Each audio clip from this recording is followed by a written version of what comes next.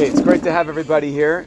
I want to thank all the different kehilot and rabbanim that have joined us for this Hoshana Rabbah. And one of the downsides of being a rabbi is that you don't get to go to different shuls to hear what your colleagues are saying every Shabbat. So this is really a special opportunity to hear Divrei Torah from our chaverim, for our fellow rabbinic colleagues, and it's really a pleasure. It's a real ta'anug to be able to be a part of this. So I have a question for you. What is the wrong way to leave the sukkah, and what is the right way that a person should leave the sukkah? Shouldn't kick the sukkah. Okay, yafeh. So not cooking the sukkah. Uriel, were you considering kicking the sukkah that you decided, who kicks the sukkah? Where does this idea of kicking the sukkah come from? Anybody knew? Huh? The goyim, nachon, Ravitamar, the goyim. Okay, so the wrong way to leave the sukkah is one shouldn't kick the sukkah. We're going to talk about that. And what's the right way to leave the sukkah? You're supposed to do something when you leave the sukkah. You're supposed to kiss the wall? Okay, I never heard of that one. Interesting. Okay, yesh moshe bazeh, fine. Okay. Yiratzon what? What do you yiratzon? That we should? Okay, yafeh, good. Pinchas is onto something. Okay, ani yazber. Okay, there's a wrong way to leave the sukkah. There's a right way to leave the sukkah. I want to talk about the contrast between the wrong and the right way, and draw out some lessons from a really bizarre, fascinating midrash, which is actually codified in halakha, in the Shulchan Aruch. So the wrong way to leave the sukkah is found in Masechet Avodah Zarah, Daf Bet, Daf Gimel. This is a famous story. Rav Tzvi sort of referenced it, and it's a story of Kabbalat HaTorah. Hashem goes to all the nations. They don't want to receive the Torah. Hashem gives it to the Jewish people. But then the nations come back and say, wait a second, we were never really given a chance. It's not fair. Okay, you gave them an advantage. So Hashem says, you know what? I'll let you fulfill the mitzvah of the Torah as well. What mitzvah does Hashem give the non-Jews? The mitzvah of sitting in the sukkah. Okay? They have to sit in the sukkah. What happens? Everyone makes a sukkah. Wow, these non-Jews are really tzaddikim. They fulfill the mitzvah. What does Hashem do next? He's got a trick up his sleeve. God makes it, he brings a chamsin. It's boiling hot. Okay, 100% humidity. You can't possibly sit in the sukkah. So what do the non-Jews do? Everybody kicks their sukkah and they leave. Now, the Gemara itself says, but wait a second, we also leave the sukkah. Who here slept in their sukkah all 7 nights so far of Sukkot, or 6 nights of Sukkot? Any hands? I don't mean to put anybody on the spot, but okay. Who here got 1 night in? 1 night in the sukkah? Anybody? Okay, got 1 night. Okay, why? So this is exactly. So why 1 night and not all the nights? Because it's hard to sleep in the sukkah. If it's uncomfortable, you're allowed to leave the sukkah. It's a halacha. Jews are allowed to leave the sukkah. So wait a second. Non-Jews leave the sukkah and we say, look how terrible they are. And the Jews leave the sukkah and we say, okay, shomer halacha. What is this? Different standards. It's a double standard. So what's the Gemara's answer? Nihi de patur bu'uti mimavate. It's true. We're patur, a mitzvah, patur min sukkah. If you're uncomfortable, you could leave the sukkah. But we don't kick the sukkah when we leave. We don't kick the sukkah. We say, I wish I could really fulfill the mitzvah. I can't. It's very hard for me. I'm leaving, but I'm going to come back. This is not the way. You don't leave the sukkah kicking the sukkah. Even if you have to leave. There's an important lesson here. Talking about chinuch. Ilan was speaking about chinuch before. Now, sometimes there are the really big moments in life. They're really sort of low points, and then there's the average, the neutral. Most of the time, we're just sort of moving along, cruising through life. And sometimes there are great moments in our family's lives, in our community's lives. Sometimes there are really tough moments. To some degree, the test that we have to pass is what do we do? How do we behave in those really tough moments? Do we kick the sukkah? Do we get really angry? Do we say things that we will never be able to take back? That will stay seared in the mind of our children, of our spouses, of our friends, of our fellow congregants forever? Or do we know how to, even moments of you're sitting in the sukkah, it's boiling hot, do we know how to walk out and not kick the sukkah, but sort of hold it in and restrain ourselves? That's the difference between, we believe, okay, Am Yisrael, and okay, what the non-Jews do, at least in this Agadah. That's how not to leave the sukkah. But how should we leave the sukkah? We leave the sukkah with a tefillah, with an aspiration, with a hope. And what is that hope? Again, it's a very bizarre one. Okay, Yesh Nahagu, the Shulchan Aruch writes in Siman Taf Reish Samech Zayin, Kishahayu Yotzim LaSukkah Hayu Omrim, Yiratzon Shenizkeh Leishev V'Sukkah Shel Leviathan. It should be your will, Hashem, that we should sit in the sukkah of the Leviathan, of the Leviathan, not the sukkah of the Kotel HaMa'avi. Okay, the sukkah of a Leviathan. What's a Leviathan? What's a Leviathan? In English, I'll tell you what it is in English. It's a Leviathan. Okay? What's a Leviathan? Anybody know what a Leviathan is? It's a whale. It's a whale. It's a whale. Nachon, if you go to a place called Hermanus, which is about an hour and a half outside of Cape Town, you can see where the great whales, where they spawn. Okay? And I remember going there a few times. You see these whales, 80 feet in length, huge. And they come right to the coast. It's an incredible wonder to see these whales. That's the Leviathan. The Leviathan has a special role in the Torah itself. We're told in the story of creation, Vayivra Elohim et hataninim hagedolim. Hashem creates the great taninim, and Rashi tells us, what are these taninim? This is the Leviathan. This is the Leviathan. These great whales. Interesting historical fact. What is the largest species to ever be created on planet Earth? Huh? The blue whale. Even larger than dinosaurs. Okay? Leviathan is the largest species to ever be created on the face of the earth. And that's why the word Vayivra is very rare in Parashat Bereshit. Only use Vayivra. Hashem creates et Adam, Etzamo, B'Tselem V'Arato. That's Adam, but also the Leviathan is also the word bara. For the other creations, Vayitzer is used, or Vayas, Hashem creates. But Vayivra is unique, because the Leviathan is a unique creature that is distinct from all others.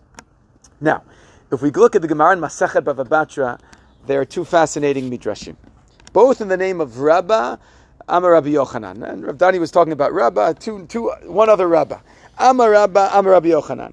Atid HaKadosh Baruch Hu, La'asot Su'udah LaTzadikim, Mibesaro Shel Leviathan. In the future, the feast that all the tzaddikim will partake in will come from the meat of the Leviathan. Okay, Rael, is Suzanne going to partake in this meal? What do you think? She's not.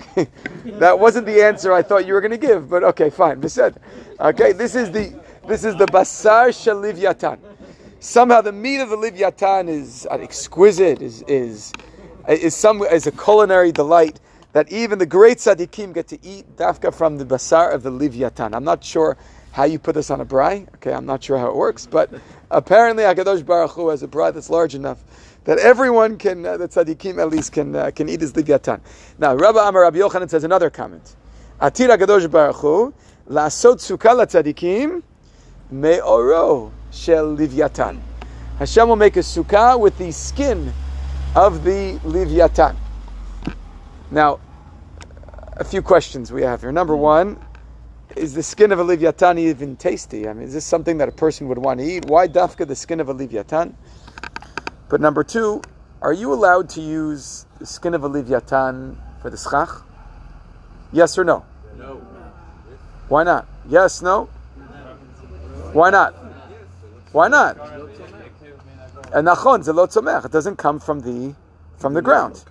Okay? So wait a second. The tzaddikim are going to sit in a sukkah that's not kosher? What are we referring to here? We must be referring to the walls. We're going to sit. Imagine you put your hand against the wall of the sukkah and you feel this like mushy, brine, like, the stuff that's left from a gefilte fish container. That's what the side of the sukkah is going to, imagine what that smells like, okay? That's what the sukkah is going to be like. Worldwide whale wall. www. www. So what do we make of this midrash, and clearly the Yeh Ratzon is based on this midrash in Masechet Bava Batra. And by the way, the great tzaddikim, those who are at the top of the list, they get to eat the rosh shel Leviathan. They get to devour the head of the Leviathan. Did anybody have a rosh shel dag, by the way, this Rosh Hashanah? Yeah? What about the head of a lamb? Anybody have the head of a lamb? I was a lot of gratitude. We were giving gratitude tonight. My wife bought the head of a lamb this Rosh Hashanah. We had a head of a lamb. So Bezrat Hashem, though, this is just the beginning. We're going to have the Rosh of a Leviathan one day. Okay, Kulanu Niske. Now, I want to draw out some lessons from this, a number of explanations. What is going on here with the Orsha Leviathan, the Basar of the Leviathan? I want to share with you a number of explanations, each of them I think meaningful and connected to Hoshana Rabbah, Sefer Breshit, Hatchalat HaTorah, and how do we go into this year? How do we leave the Sukkah and how do we enter this year? So number one, there's a famous biblical scholar by the name of Umberto Cassuto. Now Cassuto draws upon, he argues that this notion of a Leviathan is actually a mythical idea. Okay, there are these legends and Canaanite literature and other worldwide literature about this Leviathan, this mythic creature. There are people who go to northern Scotland. Why do they go to northern Scotland? David, why do they go to northern Scotland? For the whiskey tours, right? But these people go for another reason.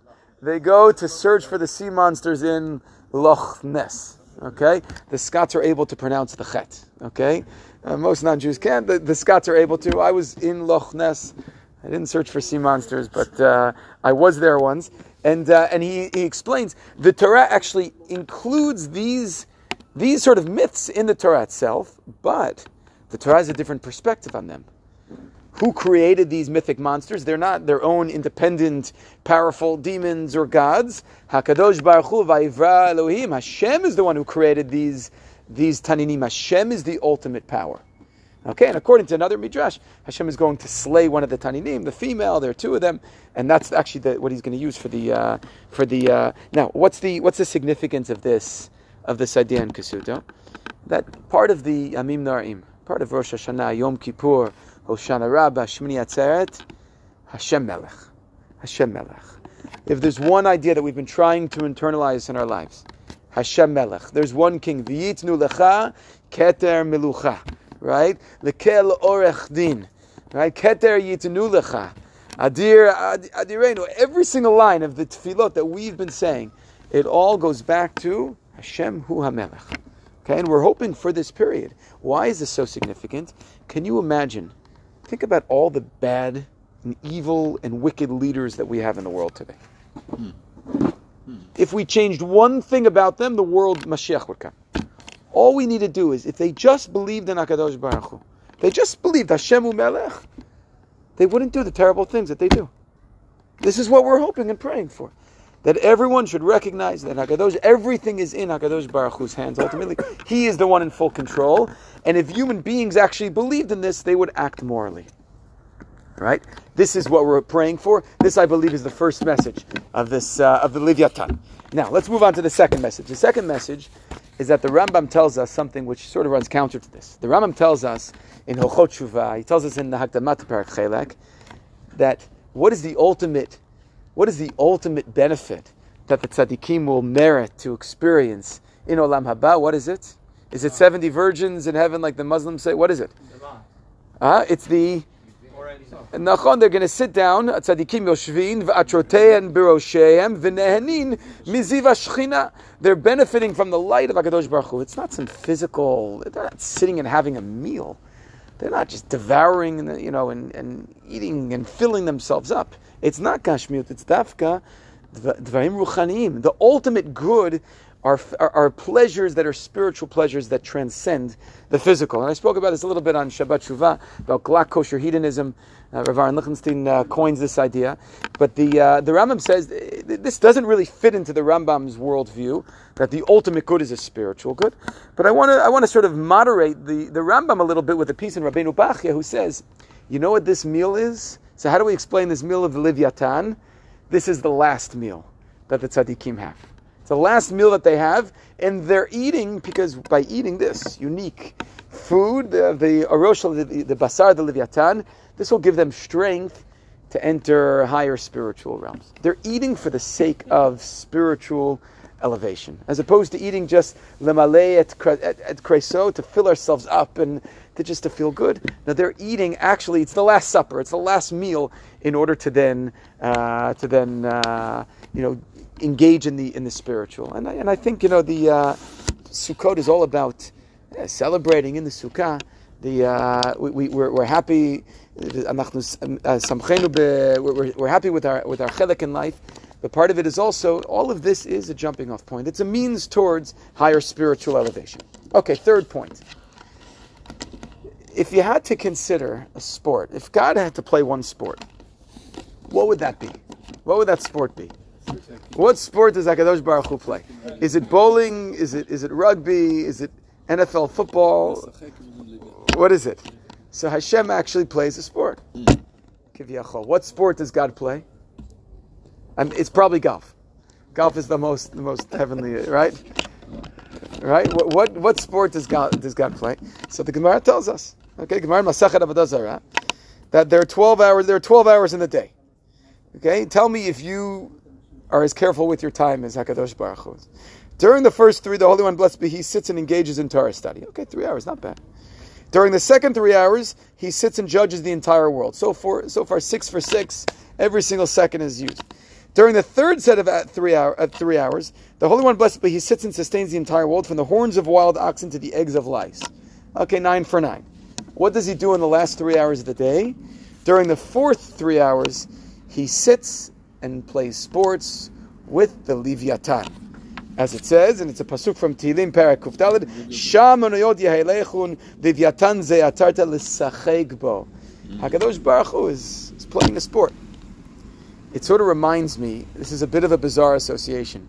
I'm a big fan of National Geographic. Right? Anyone know what this is? Okay.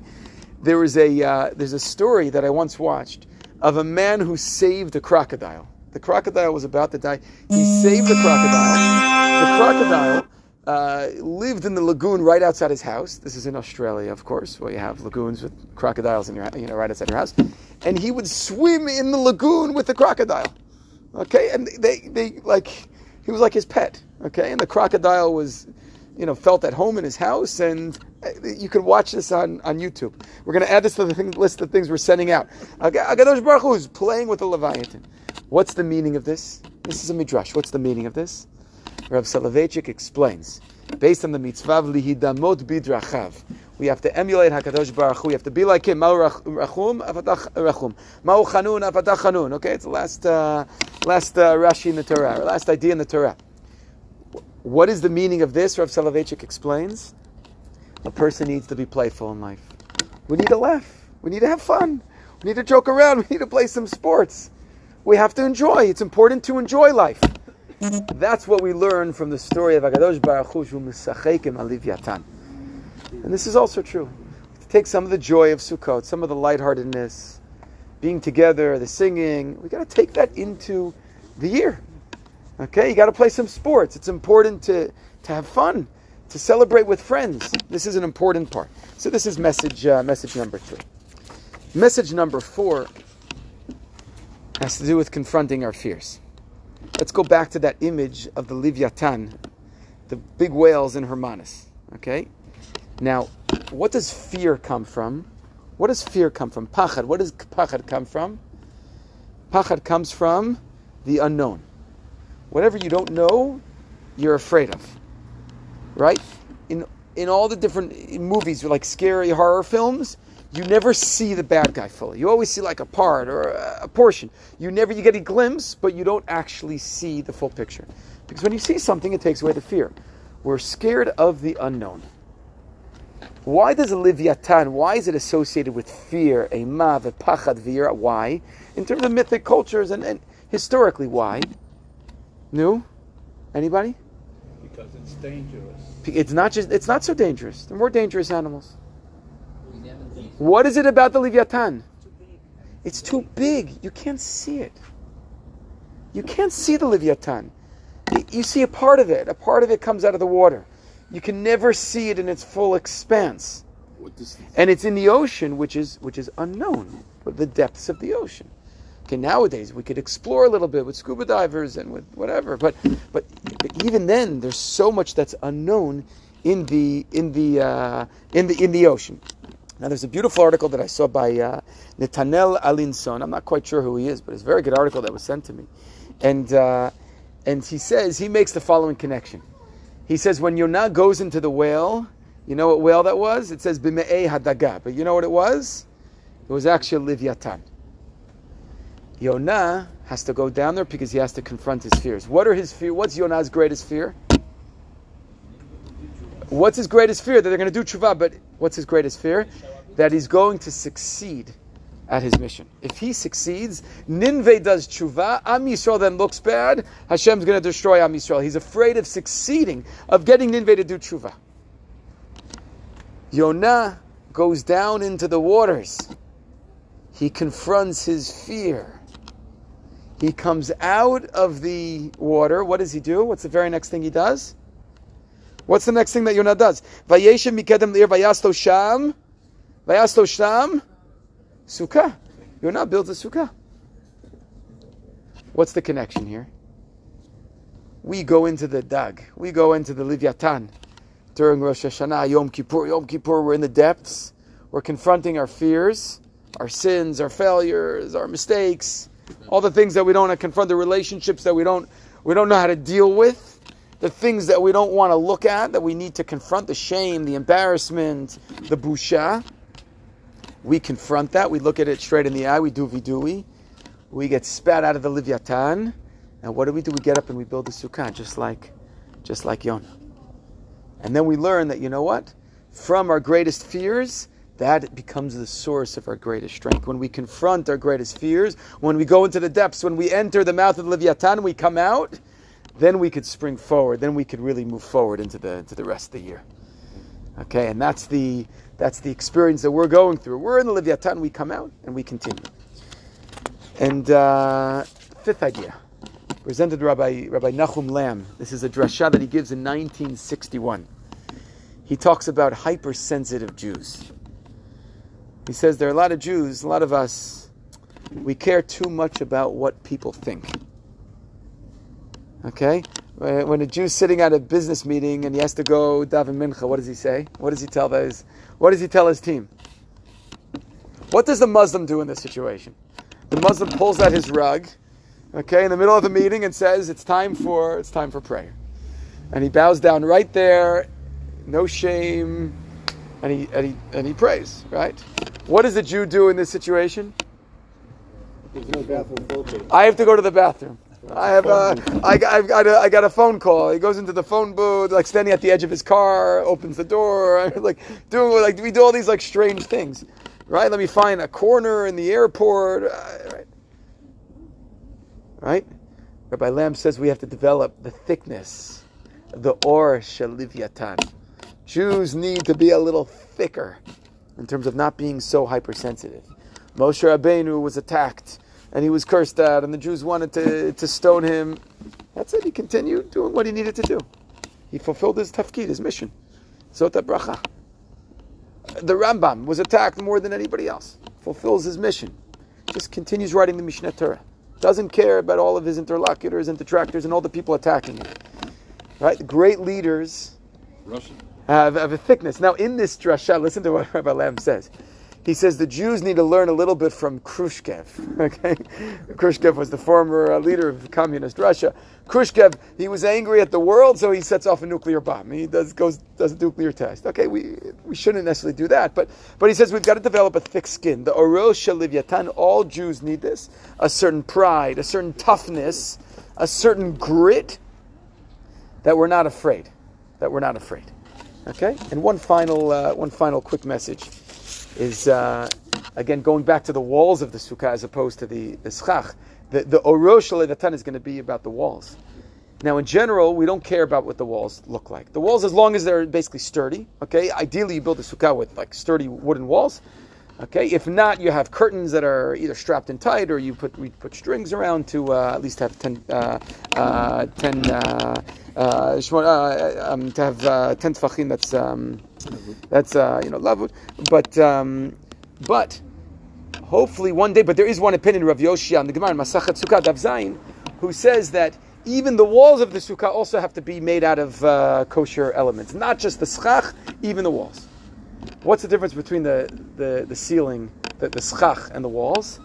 The walls are the means in order to have the top, the roof. Without the walls, you don't have the roof. So often we're so focused on getting to the end goal, and we're willing to walk on people. We're willing to override morality and ethics and Torah values in order to accomplish what we want to accomplish at the end. Right? This happens a lot in politics today. The ends justify the means. What this teaches us is that the real tzaddikim, you know what they're going to be like? The means. They're going to care about the means, the way that they get to the schach. The walls also matter. The way that you get to the schach is just as important as the schach itself. It also has to have the qualities of kashrut of the schach itself. Tzedek, bit tzedek, tirdof, okay, according to the Targum. And we have to pursue just ends through just means. Okay, in Bezrat Hashem, all of Am Yisrael should learn this lesson this year. And Sheniskeh, Meshev B'Sukkah Shel Oro Shel Leviathan, many lessons here to take into the coming year. And please God, this year, as Rav Tzvi said, all of Am Yisrael, Kol Kihilat Yisrael will sit in the Sukkah, B'Oro Shel Leviathan, and we're going to eat the basar, we're going to eat the meat of the Leviathan as well. Tishkoch.